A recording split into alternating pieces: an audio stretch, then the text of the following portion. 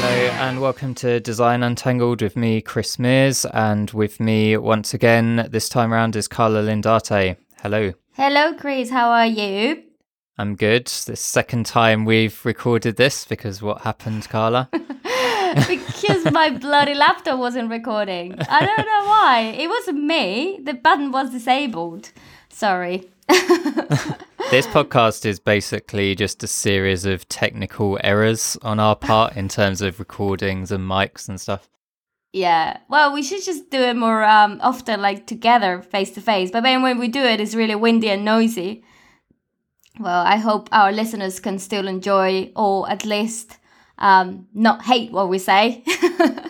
Well, yeah, we'll see. So far, the comments haven't been too bad, but Yeah. you wanted to do some plugs before we get started.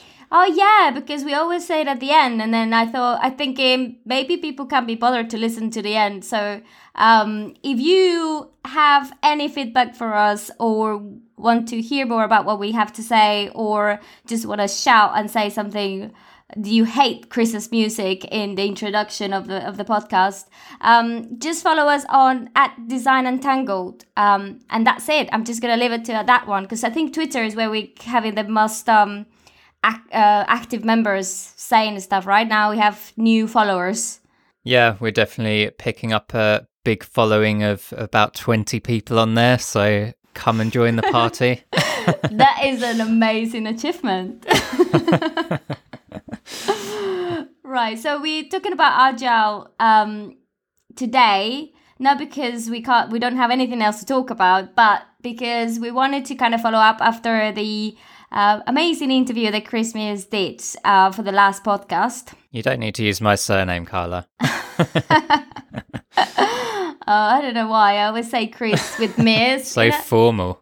I am very formal. I learned English in England, so that's why I'm very formal when I speak. No, I didn't. But anyway.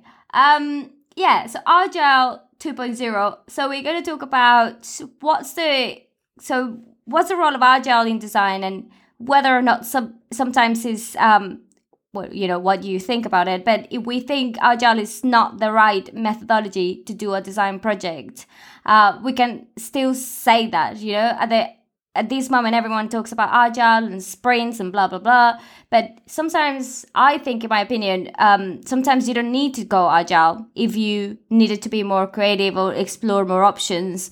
Because the pressure of Agile sometimes, pushes you to just ship stuff without really thinking about it really well. I used to work with a guy who used to say that fast-moving shit is diarrhea. So basically... You could go really, really, really fast, but it actually could be very shit when you're designing. So, I don't know, sometimes a little bit of thinking time helps. Yeah, I think that's one of the big challenges UX designers and researchers have with working in the Agile framework. I mean, ultimately, it was invented to deliver software kind of before UX became much of a thing, and UX has had to fit within that structure somewhat, which I kind of spoke about on the interview last time. And the problem with that is you don't get a lot of time to think outside the box. So an e-commerce example might be, the product page or whatever. And because you're working in a 2-week sprint, you wouldn't have time to explore maybe, do we even need a product page? Are there other ways that you could show product to people outside of that? It's kind of almost a done thing before you start that's what you're going to do. And then you're just kind of trimming around the edges rather than really exploring the problem space.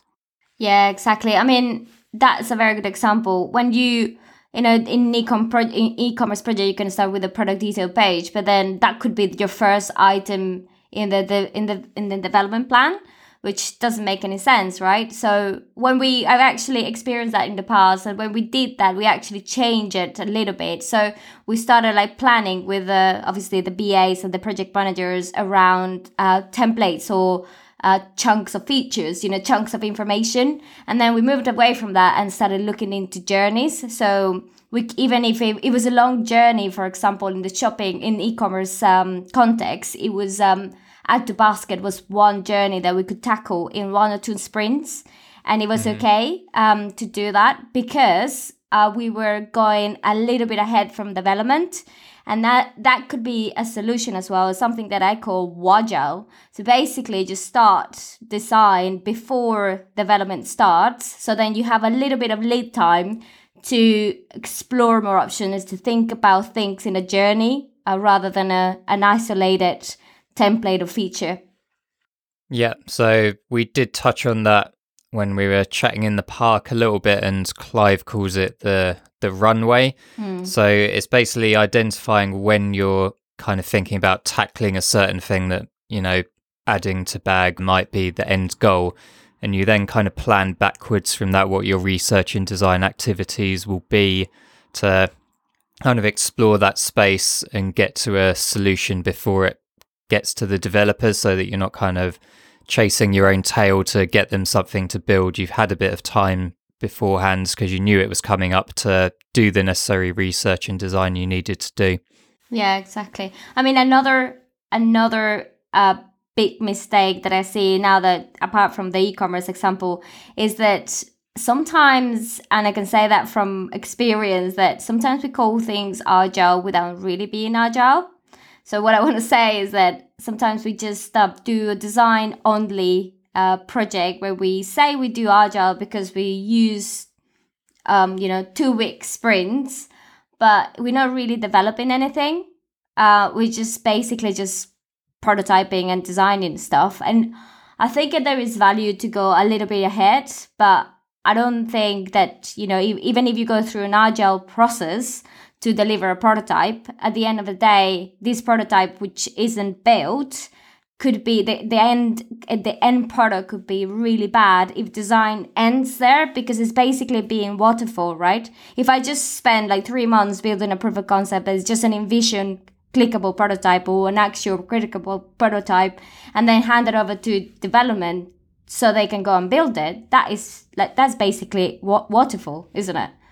Yeah, pretty much. It's really important that you're involved during that build process and that you have good relationships with your developers so you can thrash things out. They're always going to have a particular viewpoint on sort of feasibility of stuff and how much effort stuff is. And you just need to make sure that your design, the user needs aren't compromised by those compromises. And if they are, it's a discussion you need to have with your product owner. Yeah, exactly. So so there's a lot of talk these days about agile and sprints, etc. But sometimes they don't really reflect what the actual methodology is. So I mean, I think you touched on very briefly on spikes on the interview that you did. So I think it would be good to explain people what spikes are and how can they be used. So a spike is a little piece of work which is outside of the main sort of delivery part of the sprint. So a development example might be, I need to go away and figure out how to integrate PayPal or something like that. So it's not something they're delivering as part of that sprint that would be releasable code or product. It's basically a research task, essentially. That gets estimated as well as a piece of work that needs to be done, but there's no kind of actual code or product delivered at the end of it. Yeah, you used it as well in our teams to do research piece, even if it's with actual like customer research or a lot of competitor analysis, or we just build something very quickly to see if some kind of interaction can be done. So it could be from any nature. It's just a little bit of time that allow us to explore a hypothesis that we have, and to try to inform the development in the following sprints. So that's quite good. We use it all the time. Yeah, I mean, another good best practice when you run an agile projects around research, especially if you're having users involved or customer research, is obviously try to do it every sprint if possible. And actually, this is something that I was trying in one of the mobile projects I was overseeing. is just try to do, if you're going to do lab testing, you can actually do, for example, in an hour, you can do half an hour of usability testing of something that you are building or about to build. But you can also use the other half an hour to do some kind of what we call generative research. So some interviews or some, concept testing, or sometimes we even put in front of users different types of taglines and copy just to get people's thoughts. And the idea with that is to inform the following sprint. So we already have some insight from customers. So we don't use the sessions just to do usability testing, but also to kind of learn more about people's mental models to inform the following sprints. Yeah, that's a really good technique. And I think the other thing that we didn't really chat about in the interview is kind of reprioritizing stuff. So it could be that during some of that generative research or even the lab-based stuff, it kind of affects your view as a UX research team about how important stuff is. So something you kind of thought might be a minor thing, we'll leave it till the end of the project, actually becomes a lot more important, and you need to shift that up as a greater priority against something else. So it's important to keep that in mind as well when you're doing these pieces of research, and feed that back to the team as well. Yeah, that is actually really, really important. I was listening to the podcast from, because I also listen to other podcasts, not to ourselves. Oh, traitor. It's the Design Better podcast. The InVision podcast is really good, actually. I highly recommend it. There's an interview with Jake Knapp, who is the creator of The Sprint, the book, The Sprint. And he talked about obviously how he came about the idea of writing that book. First of all, to create the methodology.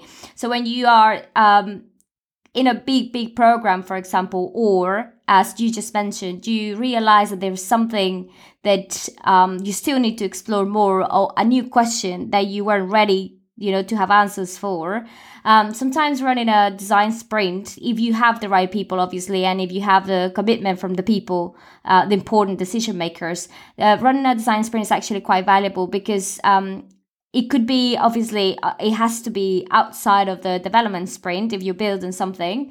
But it could be a very good way of going very quickly through a series of hypotheses, deciding which one is the potential solution, and testing it with customers very quickly to kind of move forward into the sprint and feed that back into the development sprint. He actually said he created it because, and he actually called it a sprint. So it was more attractive for developers because of they obviously following the agile methodology. But it was a way to get everyone together to come up with a potential solution to a problem. So, of course, sometimes there are time limitations and, people's limitations, but it's be good also to use that as another way of making sure you have enough knowledge and enough insight to make decisions on something that's going to be built. And I think that touches on probably one of the main benefits of Agile from my point of view. It's not shipping code. It's more that you are bringing the team together and kind of sharing the knowledge, working on problems together, so you're all moving forward with the same idea of what you're trying to accomplish. Yeah. And in a waterfall world, it's pretty much one person writes the thing, they pass it over to the next thing and never speak again. And it just goes on like that, and no one's really taking ownership of the entire product. Mm-hmm. That is so true. I think that's one of the most powerful things, right? Because they're self-organizing teams who make decisions and are part of the same team altogether. That's why I find it really hard when you have different parties especially in a development project. My experience is mainly on developing stuff, but if you get a third party doing the research and a third party doing the design and another third party doing the development, and then you have the client. It gets so bloody complex that unless we all kind of representing the same purpose, it could get really slow. Even if you go with 2-week sprints, you could go there for years, because it's the complexity of it. That sometimes big clients have that kind of complexity. Yeah, one of the other problems I've found with Agile is because maybe I've just never worked in an organization that's just been Agile from the start, it seems that you spend 50% of the week talking about how you would do a particular thing in Agile rather than just doing it. So it's meetings about, okay, we want to do this, but how do we break that into stories? How do we put that in Jira? All this stuff. Whereas you could have just used that time to kind of done the task and move on. Yeah, definitely. There's a lot of Agile talking in an Agile project. Everyone talks about Agile. Oh, how long should be the retrospectives is going to be? So we have a meeting to talk about how long the retrospectives should be. Oh, it shouldn't be that complex. I think you're right. I mean, a lot of organizations, especially when we work with big companies or the government as well, they're going through that change, trying to adapt new ways of working, which takes time, and it takes a lot of also a lot of courage, because they're used to one thing following after the other, and then suddenly everything just mixed up and it's really hard to control. So I think that's why people talk about Agile so much. And I guess the dream state is that you don't even sort of realize that you're using Agile anyway. You're just working in a particular way, and that's just how it is. Yeah. So that's kind of the end goal probably, but many places are not quite there yet, unfortunately. No, I don't know. But well, we'll get there. I think more and more organizations are adopting it. And also sometimes if you just if you just need time obviously you have to be in a more senior position or at least being able to influence the delivery plan. But if you could just say, look, we just need a month or 2 weeks or 3 weeks to actually go deeper into this problem before we even start with this development or, the sprints or whatever, I think it's fine as well. We don't have to be Agile obsessed, which I think people, especially designers, are becoming like that because everyone talks about it. We all need to do it. Sometimes it's okay. Just say, look, we don't have enough information about this. We need more time as a design team to explore more options, to go deeper into customer needs, etc. So I think my point I'm trying to make is that you don't have to say, oh yeah, Agile is the only answer, because it's not. Even, just don't be scared of asking that, because from a project point of view, there may well be stuff that can get brought forward for, that maybe doesn't need that much design or research input to it, that can be got on with whilst you explore that other area as well. Yeah, definitely. Backend integrations could take a long time. Maybe also more discovery from a tech side. There's a lot of things that could happen. The developers can start doing a lot of work without just getting all the designs done very quickly. I think as a designer, what we need to do more and more is just try to first involve engineering in the design process as quickly as you can. And second, just try to be the representation of why design is important. Sometimes it's depending on the engineer teams that you work with. Sometimes they see design as a road blocker, the people who's going to slow down the process. But actually, I think more and more we have the responsibility to try to bring the value of design to them and get them involved, like invite them to the user testing sessions. That's something I started doing as well, inviting everyone, including BAs and engineering teams, to get into, people needs. And I think as design thinking methodology says, everything that we have in common, like engineers, clients, designers, everyone is working for a type of user or a number of users. So the only thing that we have in common is the user. So we should use that as designers to kind of bring everyone together. And I think that's why it's so valuable to keep doing research and bringing our customers into the process. Yeah, it's a tricky one, because everything about our job is trying to understand as much about the design problem and the user as possible, and everything about Agile is about delivering stuff as often as possible. So there's a tension there. I've seen it work, I've seen it not work. It's difficult to kind of pin down exactly why it went one way or the other. Sometimes you just get the right people in the right place at the right time and they just make it happen. Other times, there's any number of different things that can cause things to go off track. But it's by no means an easy feat. So if you are in an Agile project and you're finding it frustrating, I'm sure you won't be the first person. But equally, if you're in an Agile project and it's working very well, it'd be great to hear about your experiences on Twitter or wherever else you want to get in contact. And yeah, be good to share those, I think. Yeah, that'd be really good. Especially when you do agile projects, then you have an offshore development team. That's really hard as well. But anyway, there's a lot of painful agile projects happening currently. But I'm sure, I'm sure we're gonna get to the point when we get it sorted. I think we just still exploring and learning from it. Yep, definitely. Right, you got anything else? No. Agile 2.0? No, I think I've said what I wanted to say about Agile. Shall I finish doing the plugs then? Yeah, finish it to see if we can get more followers this way. Won't be too difficult, really. Let's get to 22. I'm sure I can convince my mum and dad to follow us. Oh yeah, I'm going to get my mum and dad to do it as well. They want to There understand. we go, 24 already. We're sorted. Okay. Okay, so reminder of the Twitter, which is at Design Untangled. We've got a Facebook page as well now, which is also Design Untangled. Website, can you guess what that is, Carla? designuntangled.co.uk. Wow, you're listening. Okay, and you can get in contact with us individually on Twitter as well. So I'm Chris_Mears_UX. You're at Carla Lindarte. Yeah. LinkedIn, and also, yeah, we all love LinkedIn. You can always find out if someone's a good job candidate by how they treat the receptionist. Have you seen that one on LinkedIn? No. That's posted like every single day by 50 different people. Yeah, and subscribe on Apple Podcasts as well, because then you don't need reminding that new episodes are out. They'll just come straight to you. Yeah, we will come straight to you. Okay, that's it. So I'll see you in, is it 2 weeks? Yeah, 2 weeks. It's 2 weeks, yeah. See you in 2 weeks. All right, see ya. Bye-bye.